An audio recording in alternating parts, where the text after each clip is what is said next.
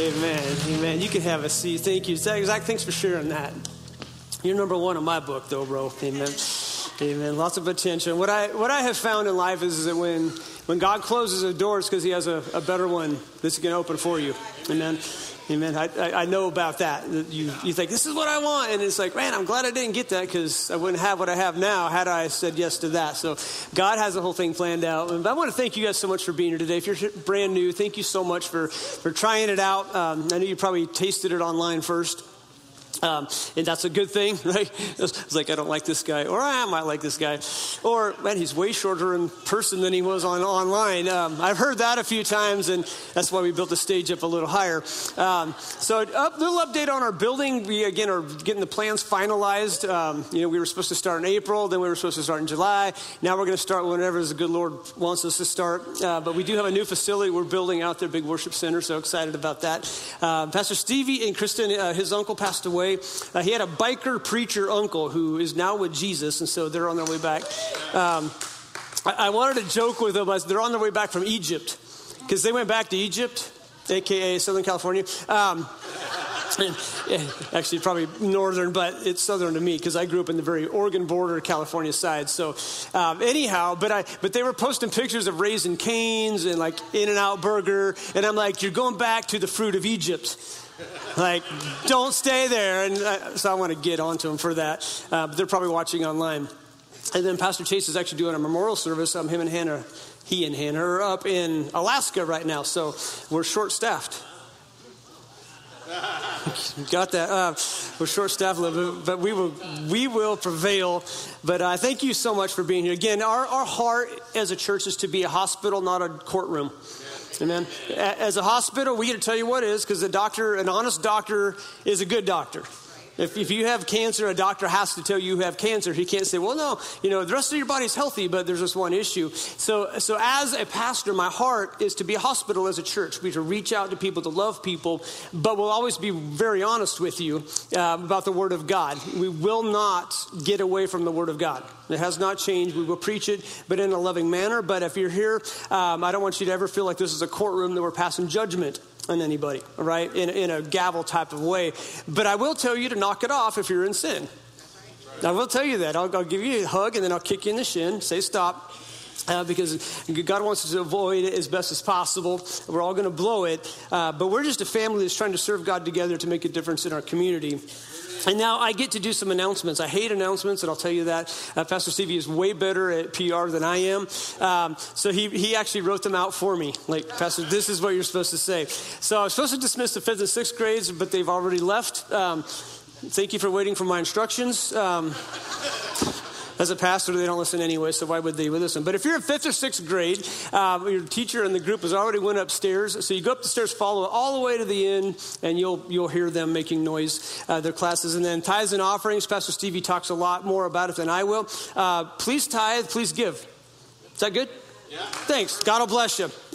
He does a better job. And then next steps, which used to be called the Newcomers Fellowship, where if you're newer to the church, 3 to 6 months, and you haven't been to one of these, we just have a dinner for you here. We have it here, and we have all a bunch of new people here with name badges, so you know who they are.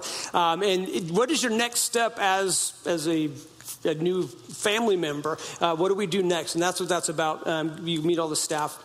And then also, if you want to host a life group, please sign up for that. If you're interested in hosting one, let us know what you'd like to do. And if you've been here long enough, you have to be here long enough. You can't have started coming last week and go, I wanted to start a life group. That would scare me a little bit, like, okay, why? What was wrong with Pastor's sermon? That's the title of your life group.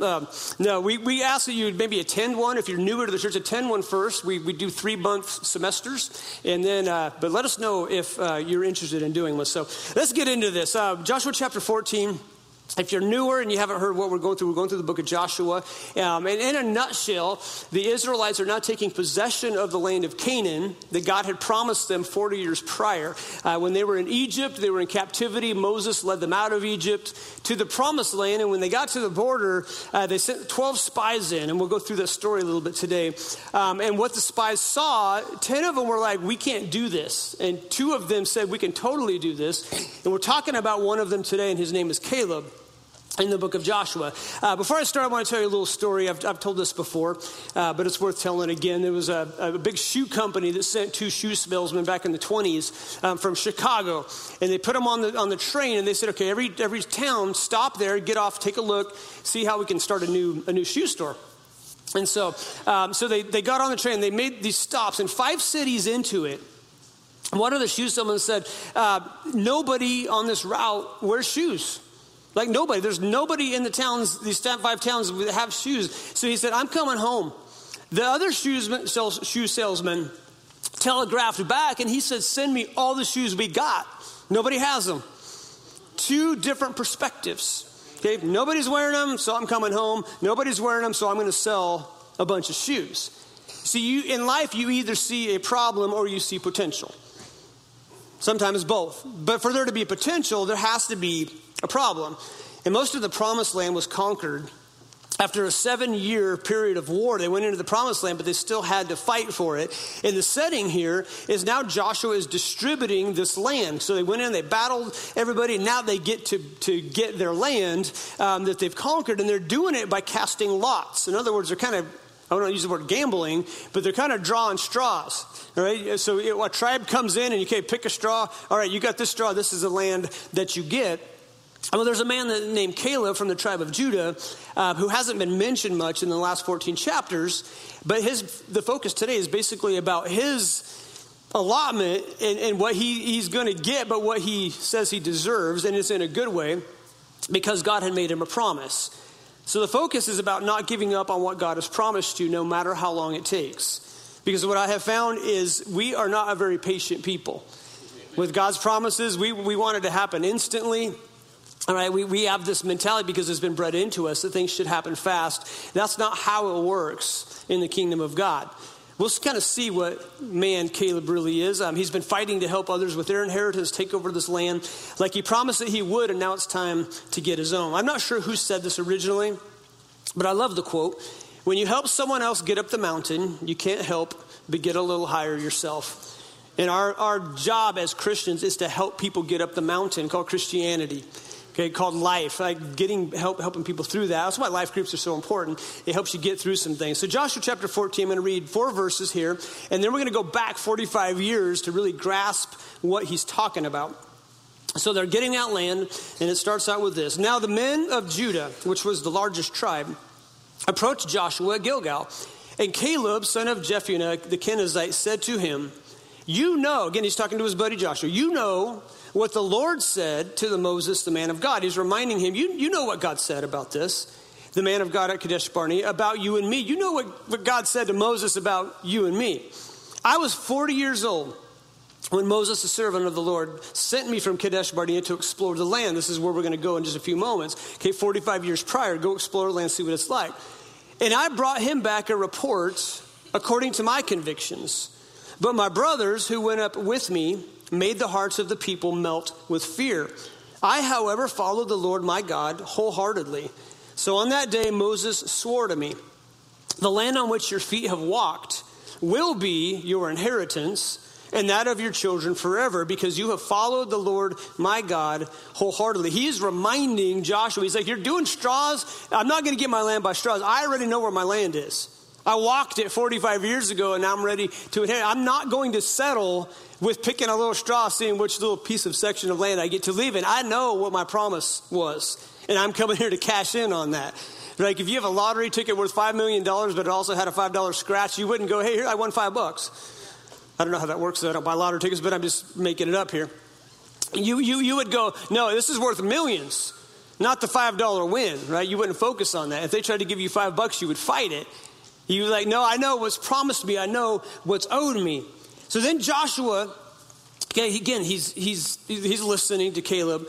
Caleb goes back, okay, 45 years to talk about a story in Numbers chapter 13. It's 2 chapters long, 13 and 14. I'm not reading both chapters, but I would encourage you to read the whole story in entirety. I'm going to read the important parts relating to our story today. So they came to Canaan, the promised land on the borders, when Moses led them out of Egypt. And Moses said to them, he got 12 guys from each tribe. I'm sorry, 1 person from each tribe, 12 total. And he said, go explore the land of Canaan. Go up through the Negev and the hill country.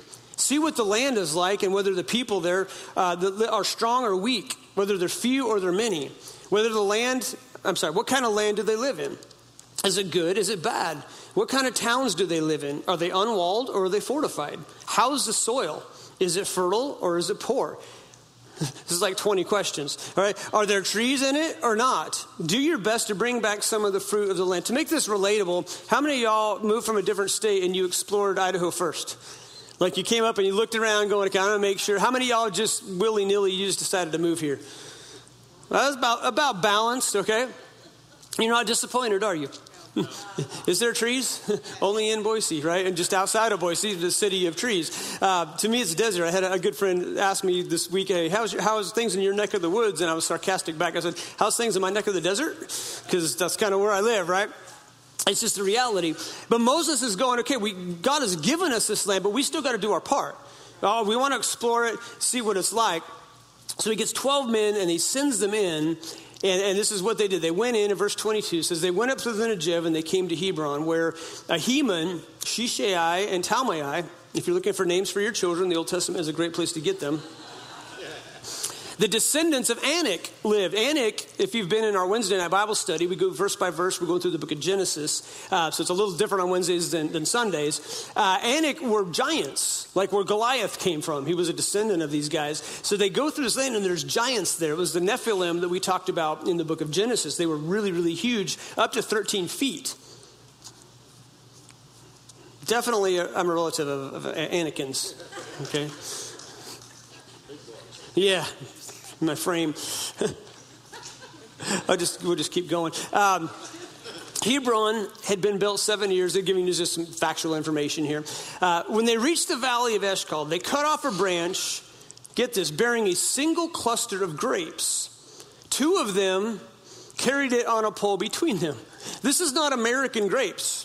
This is not this little thing with a pole. All right, something is gigantic about these things. They're probably the size of grapefruits. I mean, there's a land of giants, so the fruit is huge. And one cluster, they hang on this pole, and guys are packing it back to show Moses.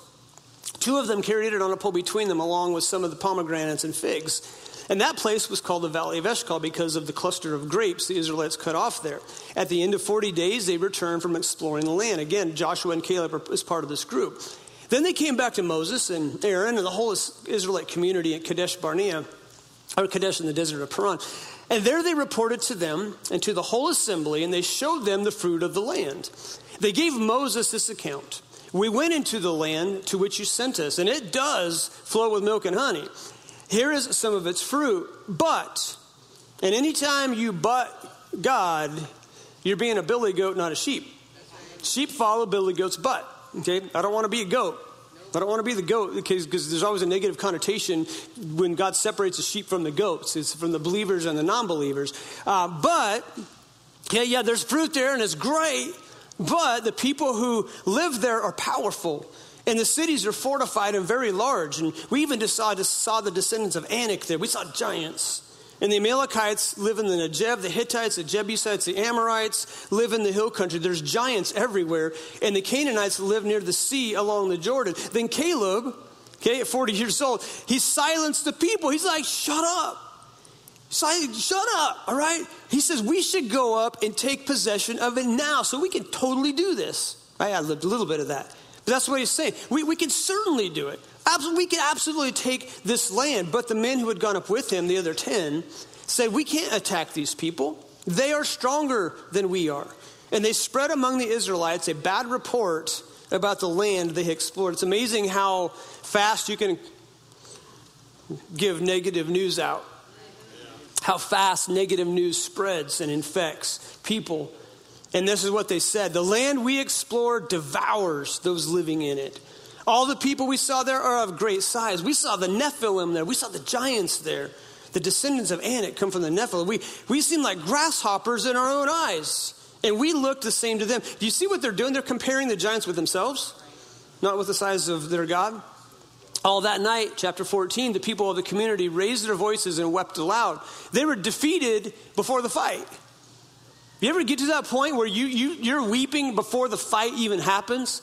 because you're playing it around in your mind as to what the negative side of things, this is how it's going to go. It's going to be bad, and this is going to take place. And you like fight this terrible battle, and you haven't even got into battle yet. Like you're defeated before the battle, and that's where they're going. They're spreading this report like, we can't do this. And then they grumbled against Moses and Aaron. And then the whole assembly said, if we just died in Egypt or in this desert, why is the Lord bringing us in a land only to let us fall by the sword? There's a whole negative thing going on. Our wives and our children will be taken as plunder. Wouldn't it be better for us to go back to Egypt? And they said to each other, we should choose a leader and go back to Egypt. Now, they had forgotten how bad Egypt was. They're only out of Egypt, I don't know, maybe a week. And they forgot about the slavery. They forgot about the Egyptian king taking their firstborn sons and killing them. In fact, any sons at one point, that's why Moses was saved. They forgot about how bad Egypt. Isn't it amazing how the devil can make you forget how bad your last weekend was, that you just backslid and partied it up? like your past, like, oh, it wasn't so bad. No, it's bad. And now they're like, we should just choose a leader and go back. God doesn't want you to go back. Then Moses and Aaron fell face down in front of the whole assembly. And Joshua, son of Nun and Caleb, son of Jephunneh, who were among those who had explored the land, they tore their clothes. They're like ripping their clothes because that was a sign of just distress. And they said to the entire Israelite assembly, the land we passed through and explored is exceedingly good. If the Lord is pleased with us, big if, he will lead us into the land, a land flowing with milk and honey, and he will give it to us. He'll give it, guys, we can do this. He says their protection is gone, but the Lord is with us. Don't be afraid of them. But the whole assembly talked about stoning them to death. Isn't it amazing that when you stand up for what's right, and when you stand up for what God wants you to stand up for, you will have enemies? You will get Facebook stones thrown at you. You will get comments made about you and your walk with God and where you stand on things and where you stand for the morality of our country. When you stand against the whole, let your child choose their gender thing. No, God chose your child's gender, guys. Okay, you're male or female. It's a biblical concept. Okay, they might be confused in that. We need to have grace, but we need to guide them through the confusion. Okay, they also want to eat cake for dinner every night, but you can't say, well, if you want cake, have cake. No, we have to be the parent and say, no, this is who God made you to be. This is God who made you to be. And one day you're going to be a man of God. One day you're going to be a woman of God. You're going to be a great mom. You're going to be a great dad. We give grace through the confusion, but we have to guide through the confusion. We can't be letting kids make the choice, right? You're a parent, okay? We need to stand up for what's right, but we have to do it in a loving manner. There's a certain way that God made us, and I will go to my grave believing the word of God because I'm going to believe this over what the world says. Care for what the world pushes on us. How long, God answers this, and this is pretty scary. God says, how long will they refuse to believe in me? Despite all the miraculous signs I have performed them. And God's like, I'm sick of this. And they're like, no, Lord, don't destroy him. We're going to make it through. Well, let's go back into and talk about what we just read. Again, Caleb goes back 45 years and brings up the promise and the problem. The promise was I get all the land that I walked around. The problem was that somebody else's faith hindered me from getting that promise. But sometimes you have to go back in order to go forward. You have to go back to your first love. You have to go back to maybe your walk with God, back to the marriage. If you have a marriage, just to go back to why did we fall in love to begin with? To go back to those things. Why? Because when you first fall in love, you see all the positive things, and then you get married, you begin to see the negative things. That's just natural, okay? We have to learn how to navigate those things. You need to remind yourself of God's promises, that he is who he says he is, and he will do what he said he would do. See, God's word, I spend every day in God's word, is a reminder of his faithfulness to me. That's why it's so important for me to read it, that God has made me a promise, and he's going to keep his promise, that he will be there. He's involved in your life more than you know. So when you don't hear his voice, read his word. Because when you read his word, you will hear his voice. Okay? It's a letter. You can't get caught up in, what did he mean by that? What was his tone? That's why you can't read tone in text messages. That's why text messages are so dangerous, right? Bro, you have all your caps on. Oh, I'm sorry.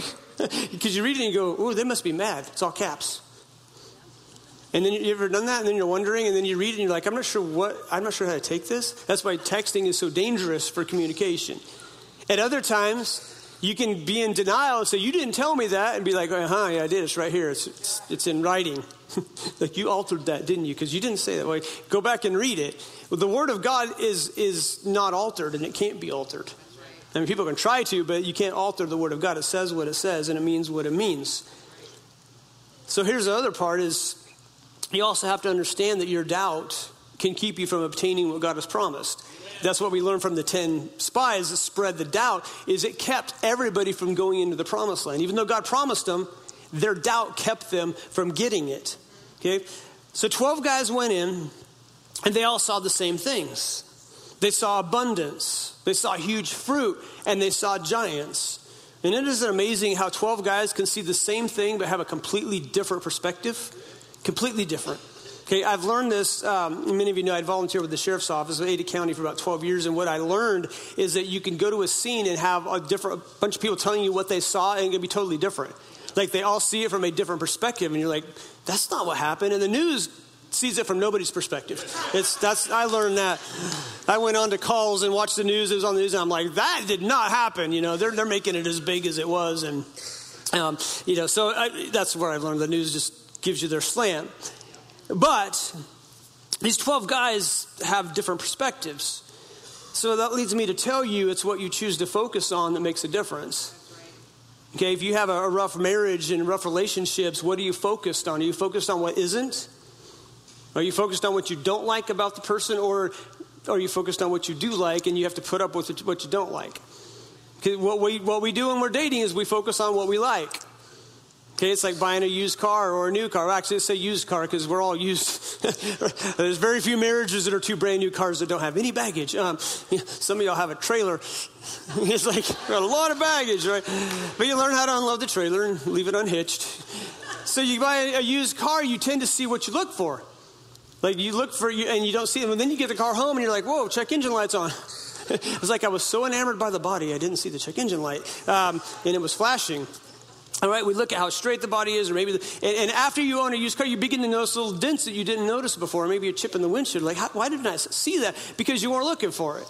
You weren't looking for it. You were so enamored by getting something new that you just, I don't see the negative. So, well, we're like that with relationships. It's like we get so enamored by it that we don't see that there is going to be some baggage that we got to deal with. Here's the good news. Jesus will help you deal with the baggage because we all have it.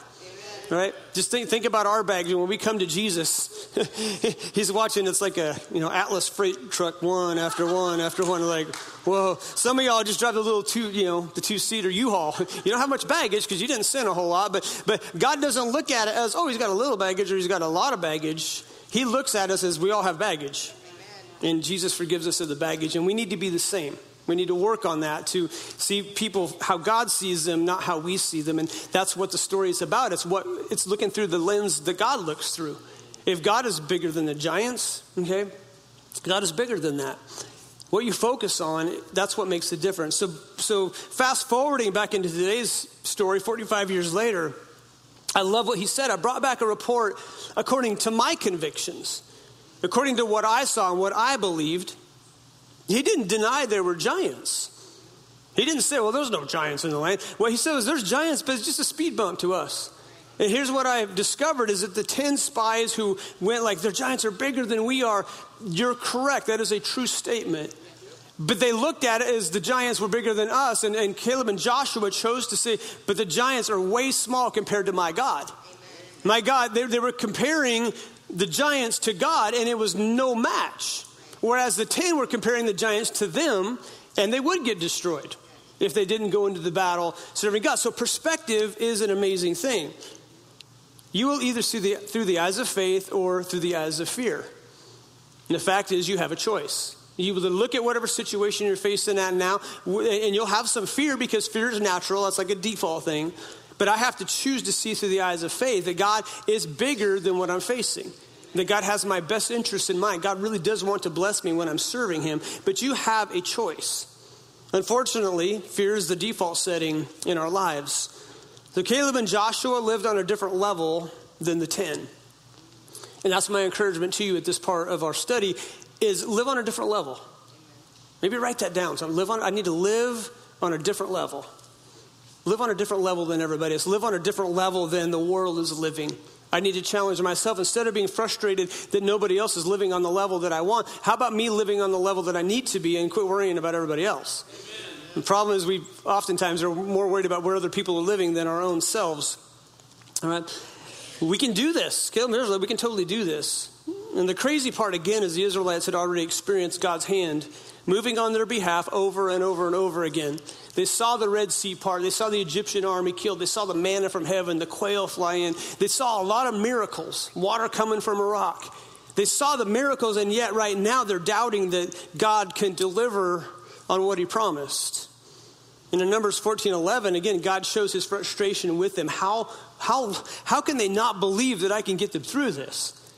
And I wonder, is there times in my life, does God feel the same thing about me, that I just fall into doubt and wonder, and God's like, Stan, I've got you through so much, so many times. Why are you doubting now? And I hope as I get older and as I grow in my walk with God, I begin to just give things to God. To say, God, your timing is perfect. Okay, building project, it was supposed to be a lot up right now, and there ain't nothing out there. Which is okay, because softball season's still going and there's plenty of parking. Parking is going to be an issue when they start building. But I have learned to say, okay, God, this is our 5th or 6th building project. I can't remember now since we've been here. My wife and I have been here 24 years. And we've gone through a lot of building projects. And here's what I know is that God's got this. It's going to happen when it happens. And we're going to find out. I believe we're going to look back and go, oh, the price of lumber came down, or the price of steel, the price of some things came down. And that's why it happened the way it happened. I learned to just let God be God. We do what we do. We do our job. We get the plans. We do all that. And we let God take care of the timing. I know this. I can frustrate God with my lack of faith. I can frustrate God with my lack of faith. Why do we tend to forget what God has done for us? There's a man named Roger Bannister. Anybody heard who Roger Bannister is? A few of you. Brandon, can you throw me my water, please? That smoke is... I'm sorry, I've been smoking all week. Thank you. A little gravelly. Nice throw, by the way. I knew you'd get it to me. And Roger Bannister was the first human to run a mile in under 4 minutes. Before he ran the mile in under 4 minutes, the scientists, the experts, said it was humanly impossible to run a 4-minute mile. Can't do it. And they spread that out. Can't do it. And when you don't think you can do something, you're not likely to do it. But Roger Bannister was like Caleb in our story. Roger Bannister was like, I can totally do it. And I'm going to prove you wrong. So Roger Bannister began to train, and he began to run, and he began to believe that he can do it. And he broke the 4-minute barrier. Well, guess what happened after that? Okay, those of us who don't like to run have no idea. But if you like to run, then you probably know. People started running sub 4-minute miles very often. Like okay, now it's not a big deal. Unless you're those of us who don't like to run. All right? My older brother loves to run. He still runs a lot. I just let him run. You have to let some people work in their strengths. So my older brother runs a lot, and he can outrun anybody pretty much at his age. I have to take a shot at him. He's older than me. But he can smoke me in a race. All right? I grew up, he smoked me in just about everything, but that's a different story. All right? So Roger Bannister did something what people consider was impossible. And what he did was he inspired others mentally to realize that's possible. And when you live a life to show that something that people say is impossible is possible, you will inspire other people to begin to do the things that you've done. And that's what God has asked us to do as Christians. That it is possible to have a great marriage. It is possible to live a holy life. It is possible to get over addictions. It is possible to win the battles that we face on a daily basis. It is possible to struggle less and less. And I have a pastor I like to listen to. He said, the older I get, the less I sin, but the more I repent. Because I want to do right. I want to live right. I want to serve Jesus. And when I fail, it hurts a little more when I'm trying to live what's right. How many times in our lives have we missed out on what God has for us because we let fear overrule our faith? We can rob ourselves of his blessing by choosing fear over faith. And Caleb and Joshua were absolutely affected for 45 years because of the crowd's choice. Did you know that you, as a human, can be affected by the crowd's choice? By which way the crowd goes. The crowd isn't always right. Be careful when you follow the crowd. You need to know where the crowd's going to end up. Okay, this crowd here ended up in the desert for 40 years. And now 45 years later, Caleb's bringing up the past. I think he's been like in his mind, he's been like, I've been stewing about this for 45 years, man. He goes, I've been dreaming about this moment. The moment that God promised me, that Moses promised me, that I got that land, that I walked around, and I ain't going to settle for some stinking, let's draw straws and see what land you get. He's like, no, I'm here to get my stuff. I'm here, like I fought and I battled and I helped other people get their land, and I'm not going to go just pick a straw to see what land. He says, I walked it and I'm going to cash in on my promise. He wasn't arrogant, but he was very confident. And the difference between arrogance and confidence, an arrogant person is really good at what they do, but they think they're better than everybody else and they let them know about it. A confident person knows they can do a great job, but they're quiet about it. They let their actions speak for themselves. God wants us to be confident, but he does not want us to be arrogant. But Caleb here, he's confident. He's like, not drawing no straws here. I know my plot. I walked around it for 40 days. I know where my land is at, and I'm not going to be drawing no stinking straw. Okay? God promised me I'm going to cash in on this promise. And he reminds Joshua, because that's what he said. Remember what the Lord said to us, Joshua? Remember what God said to us 40 years ago? Joshua, you and I, we saw potential when the crowd saw problems. We were ready to take the land.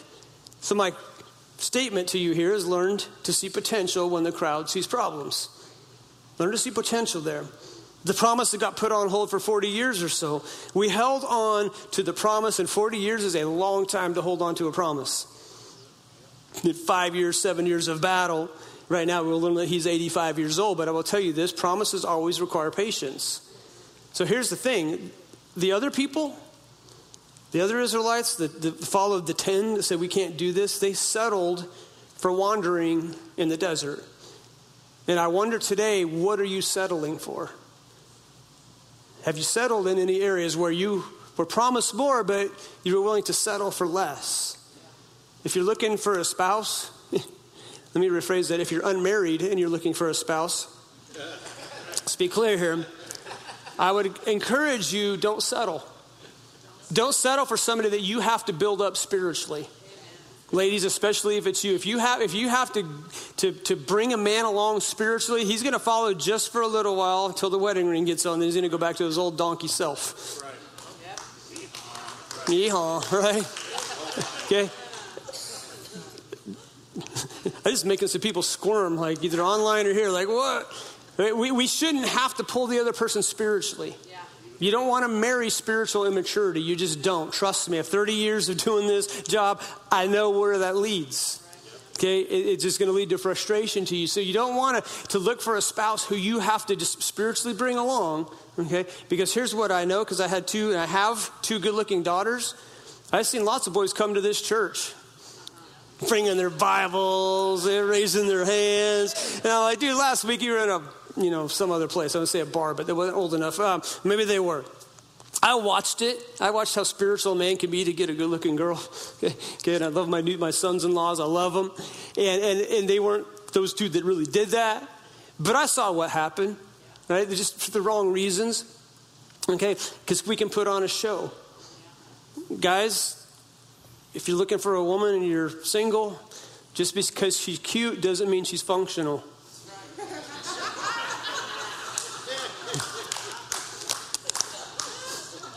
I'll drink to that. Be like me, man. I married cute and functional. I waited, wasn't even looking. My wife's an amazing person. She makes me way better than I am. And I appreciate her very, very much. God's given her good creativity, and she's just an amazing human. All right. I saw potential. Okay. I saw potential in her.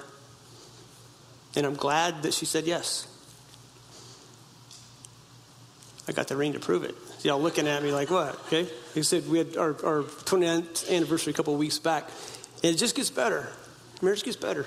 It just does. Why you just keep putting work into it. Okay. Don't ever forget that love that you had, because it just gets deeper. Those of you who have been married a long time and you like each other still, you know it's like it just gets deeper. Okay. There's a deeper love. We do get a little less tolerant with each other. I gotta tell you how it is right now, because when you get old, you get cranky, right? It's like no filter. It's worse when you have a microphone and everything gets recorded. You said that. No, I didn't. Yeah, it's online. Okay, yes, I did. These guys are like, we held on to the promise 40 years. Guys, 40 years they held on to the promise. That's a long time. That's a long time. 45 years before they actually got to take it. But again, promises always require patience. Others settled for wandering in the desert. So I want you to answer that question for yourself. Am I settling somewhere where I need to not?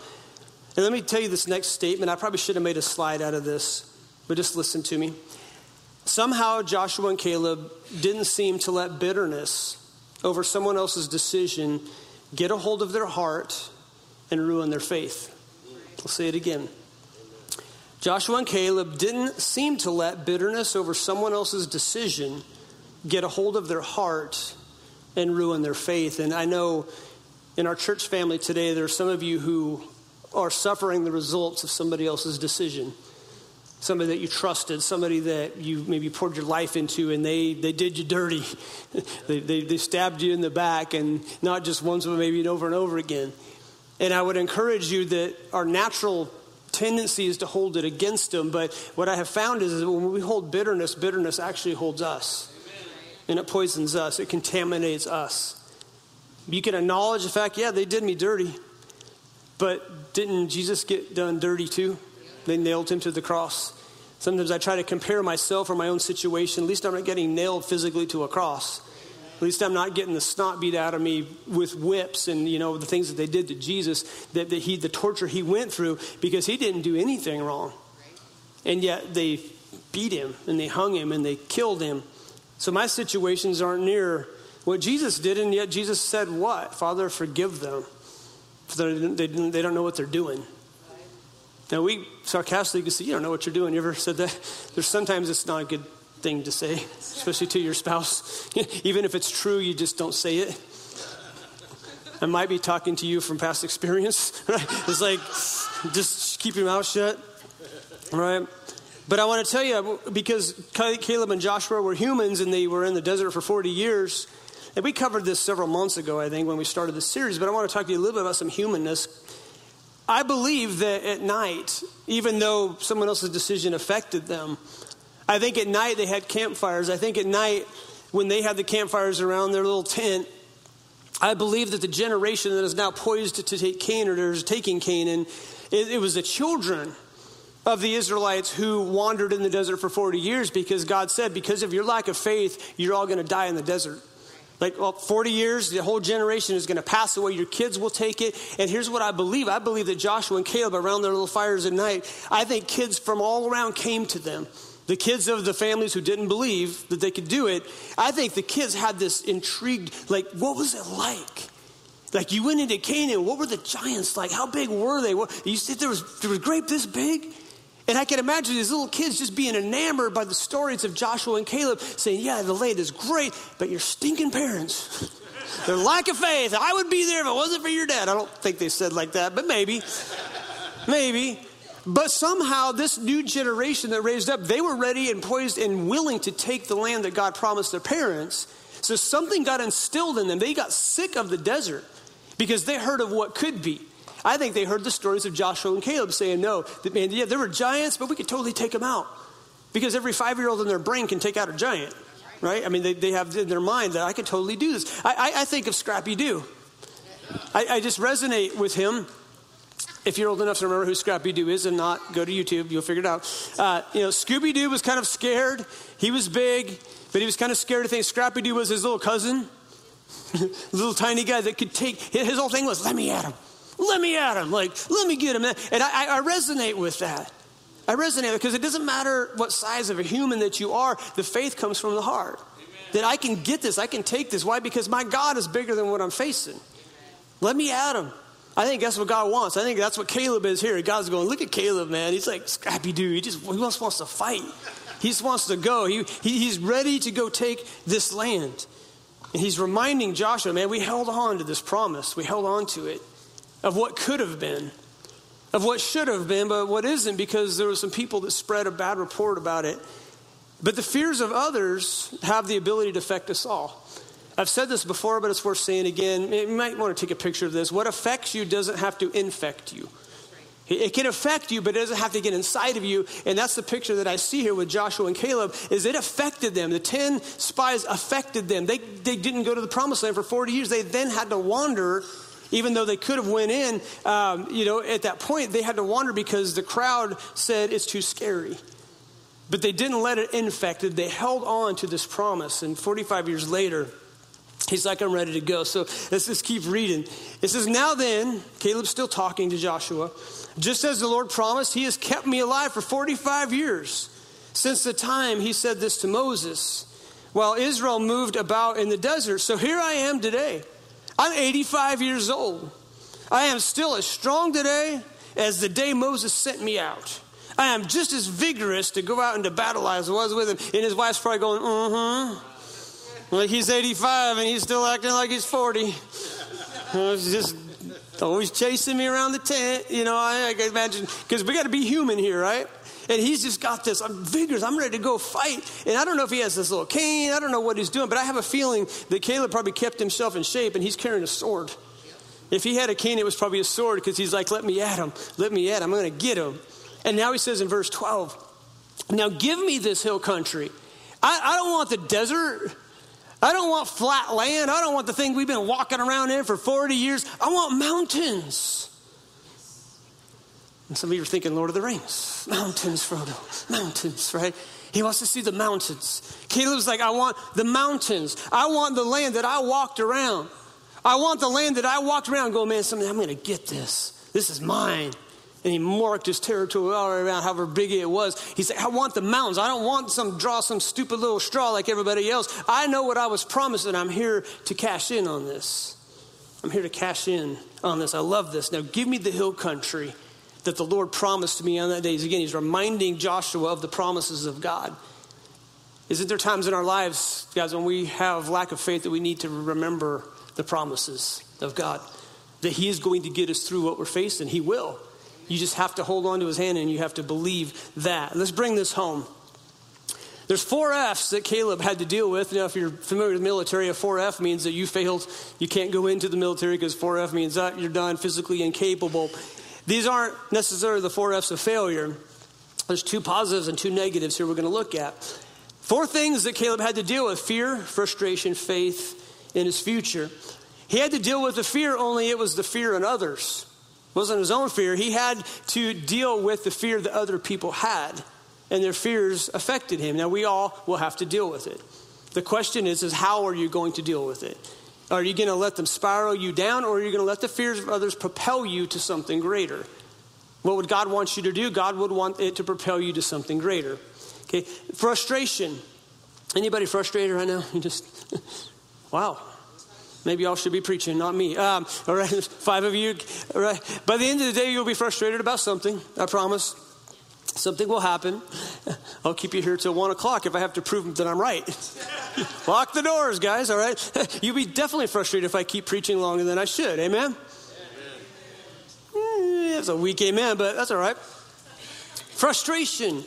It's really hard to have to deal with the effects of someone else's decision. Why didn't God, I asked this question, why didn't God let Caleb and Joshua go in, but the others not? And the answer that I felt in my heart was a team was needed to win this war. Okay, because one person can affect the team. One person's bad decision can affect the whole team. It's a teamwork thing, not an individual thing. And that's what Christianity really is. Faith, he dealt with faith. He never lost faith in who God was. He didn't let the others' lack of faith steal the promise that God gave. God's word is full of promises, and that's why you need to read it repeatedly to remind yourself that God is faithful. And he had the future. Okay, when they didn't get to enter the promised land after the spy mission 45 years ago, he knew someday he would get to take possession of what was promised. I doubt if he expected to wait 45 years, but he did. I wouldn't want, God to tell me, okay, I'm going to give you a promise, but it's going to take 40 years. Like, you might be 40 right now and you're just wanting to get married, and God's like, I'm going to bless you with a bride. You're like, yes, but you're going to meet her in the rest home 40 years from now. Is she rich? That'd be the question. Does she have money? We could travel. She's in rest home. She probably can't travel. Would you wait 40 years, or would you be like, yeah, I think I'm going to take this up on my own because I'm 40? Because when I'm 80, I don't know if I can function, right? You would go through this humanness. We would tend to push it. But God's promises have to come to pass when God's promises are supposed to come pass. Otherwise, we create a mess out of it. I doubt if he expected to wait 45 years, but he did. The last challenge to us today is to be ready for what's coming. Like I said, Pastor Chase is doing a memorial. Pastor Stevie's uncle passed away. There was another funeral of a good friend of mine this last week. Guys, I don't want to sugarcoat things, but every single one of us are destined to die. Amen. We will take our last breath on this earth. We have to think about that. We have to live in a manner to go, because our world is all about preventing death, right? We're not preventing death, we're just prolonging the event, because the Bible says we will all die. And as a pastor, I've done more funerals than I can count. In 30 years of ministry, I understand one thing, that the death is guaranteed, that every one of us will take our last breath. My question here is who wants to go to heaven? It's not the same as half of y'all don't. This is going to be a great altar call today. Great.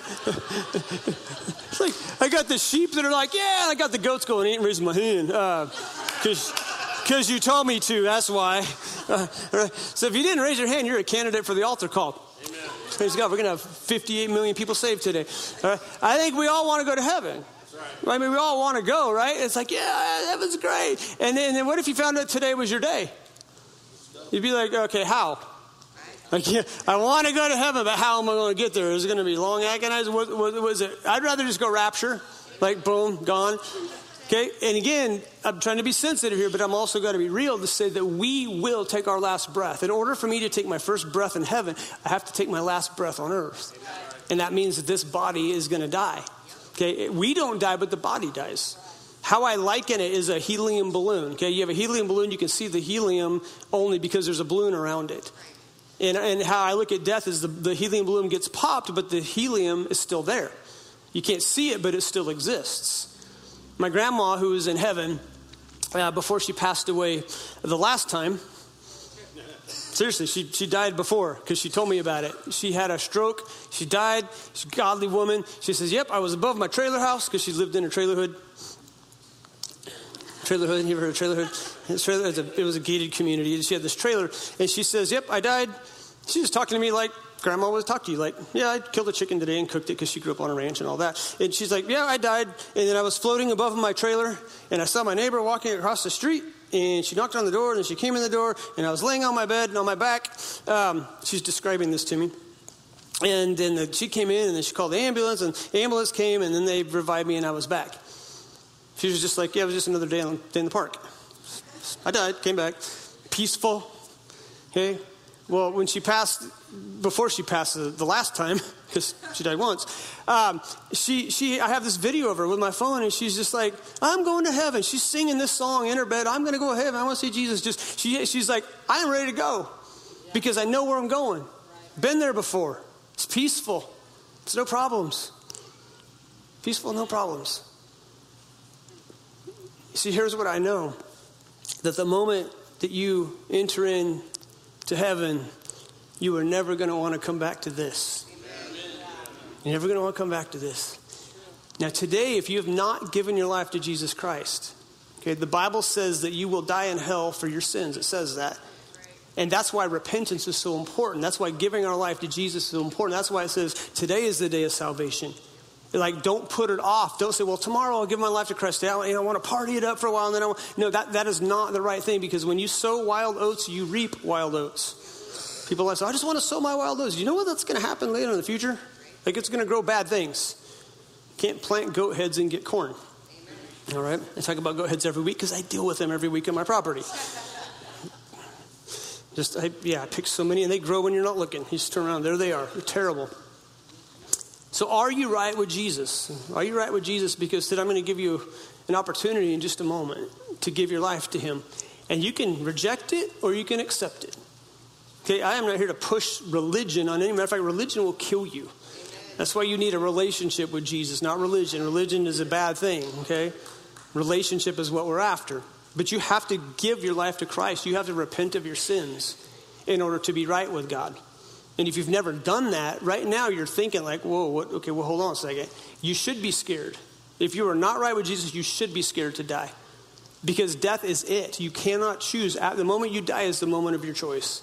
You have to give your life to Jesus Christ to go to heaven, because hell is the default. And that's just what the Word of God says, and I take that very serious. But with your current situation, I need you to understand something. Know that there's a future that gives you hope to get through today.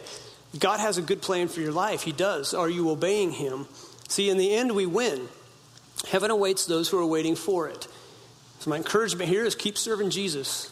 Stay the course. When you fail, when you sin, when you blow it, get forgiven, get back up and keep going.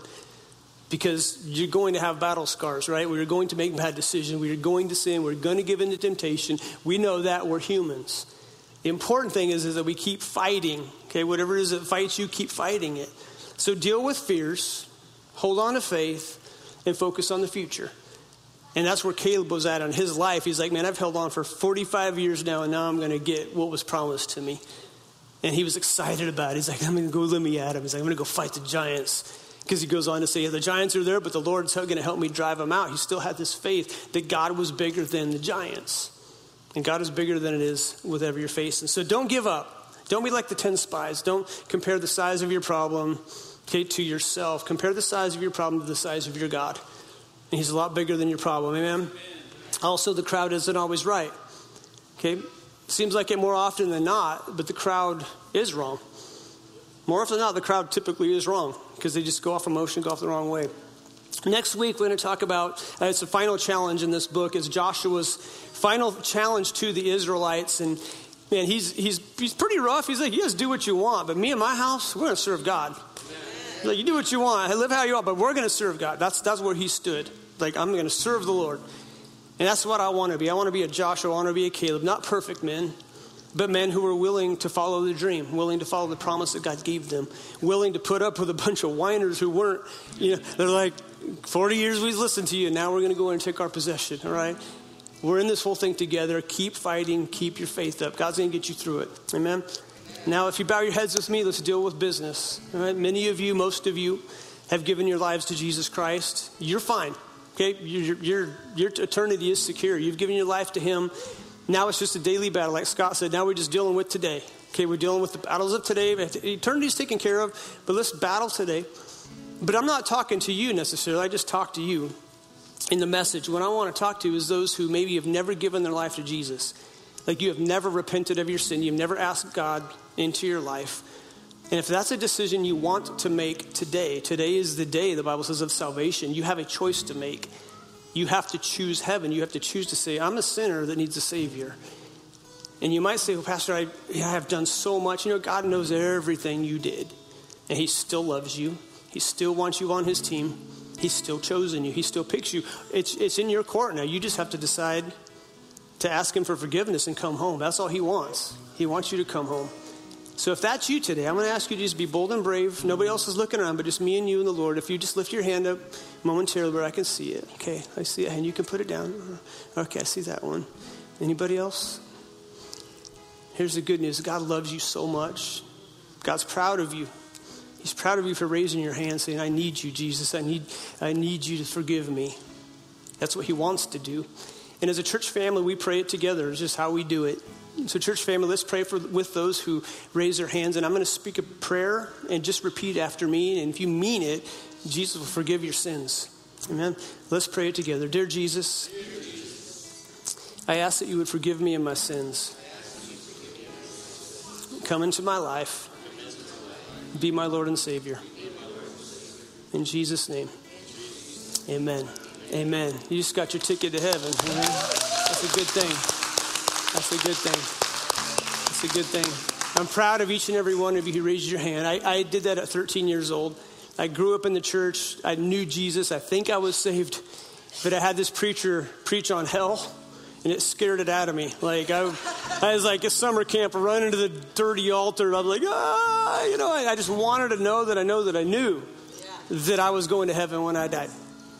And I've made some messes since then. I've sinned a lot. I've failed. But I know that I'm secure because I accepted Jesus as my Savior. So if you need a Bible, if you raise your hand, you need a Bible or a New Believer's Handbook, our information booth's open. You can just ask them, hey, do you have a Bible? There's a New Believer's Handbook that you'll get on. Okay, I just accepted Jesus. What do I do now? That kind of just tells you this is what you do as a Christian. And so I'm proud of you all. Again, thank you for being here. Keep fighting, all right? Keep battling. And you must be better than the first service because I actually preached less time the second time than the first time. So it's because you are better. Yeah. Yep. Love you all. Have a great afternoon.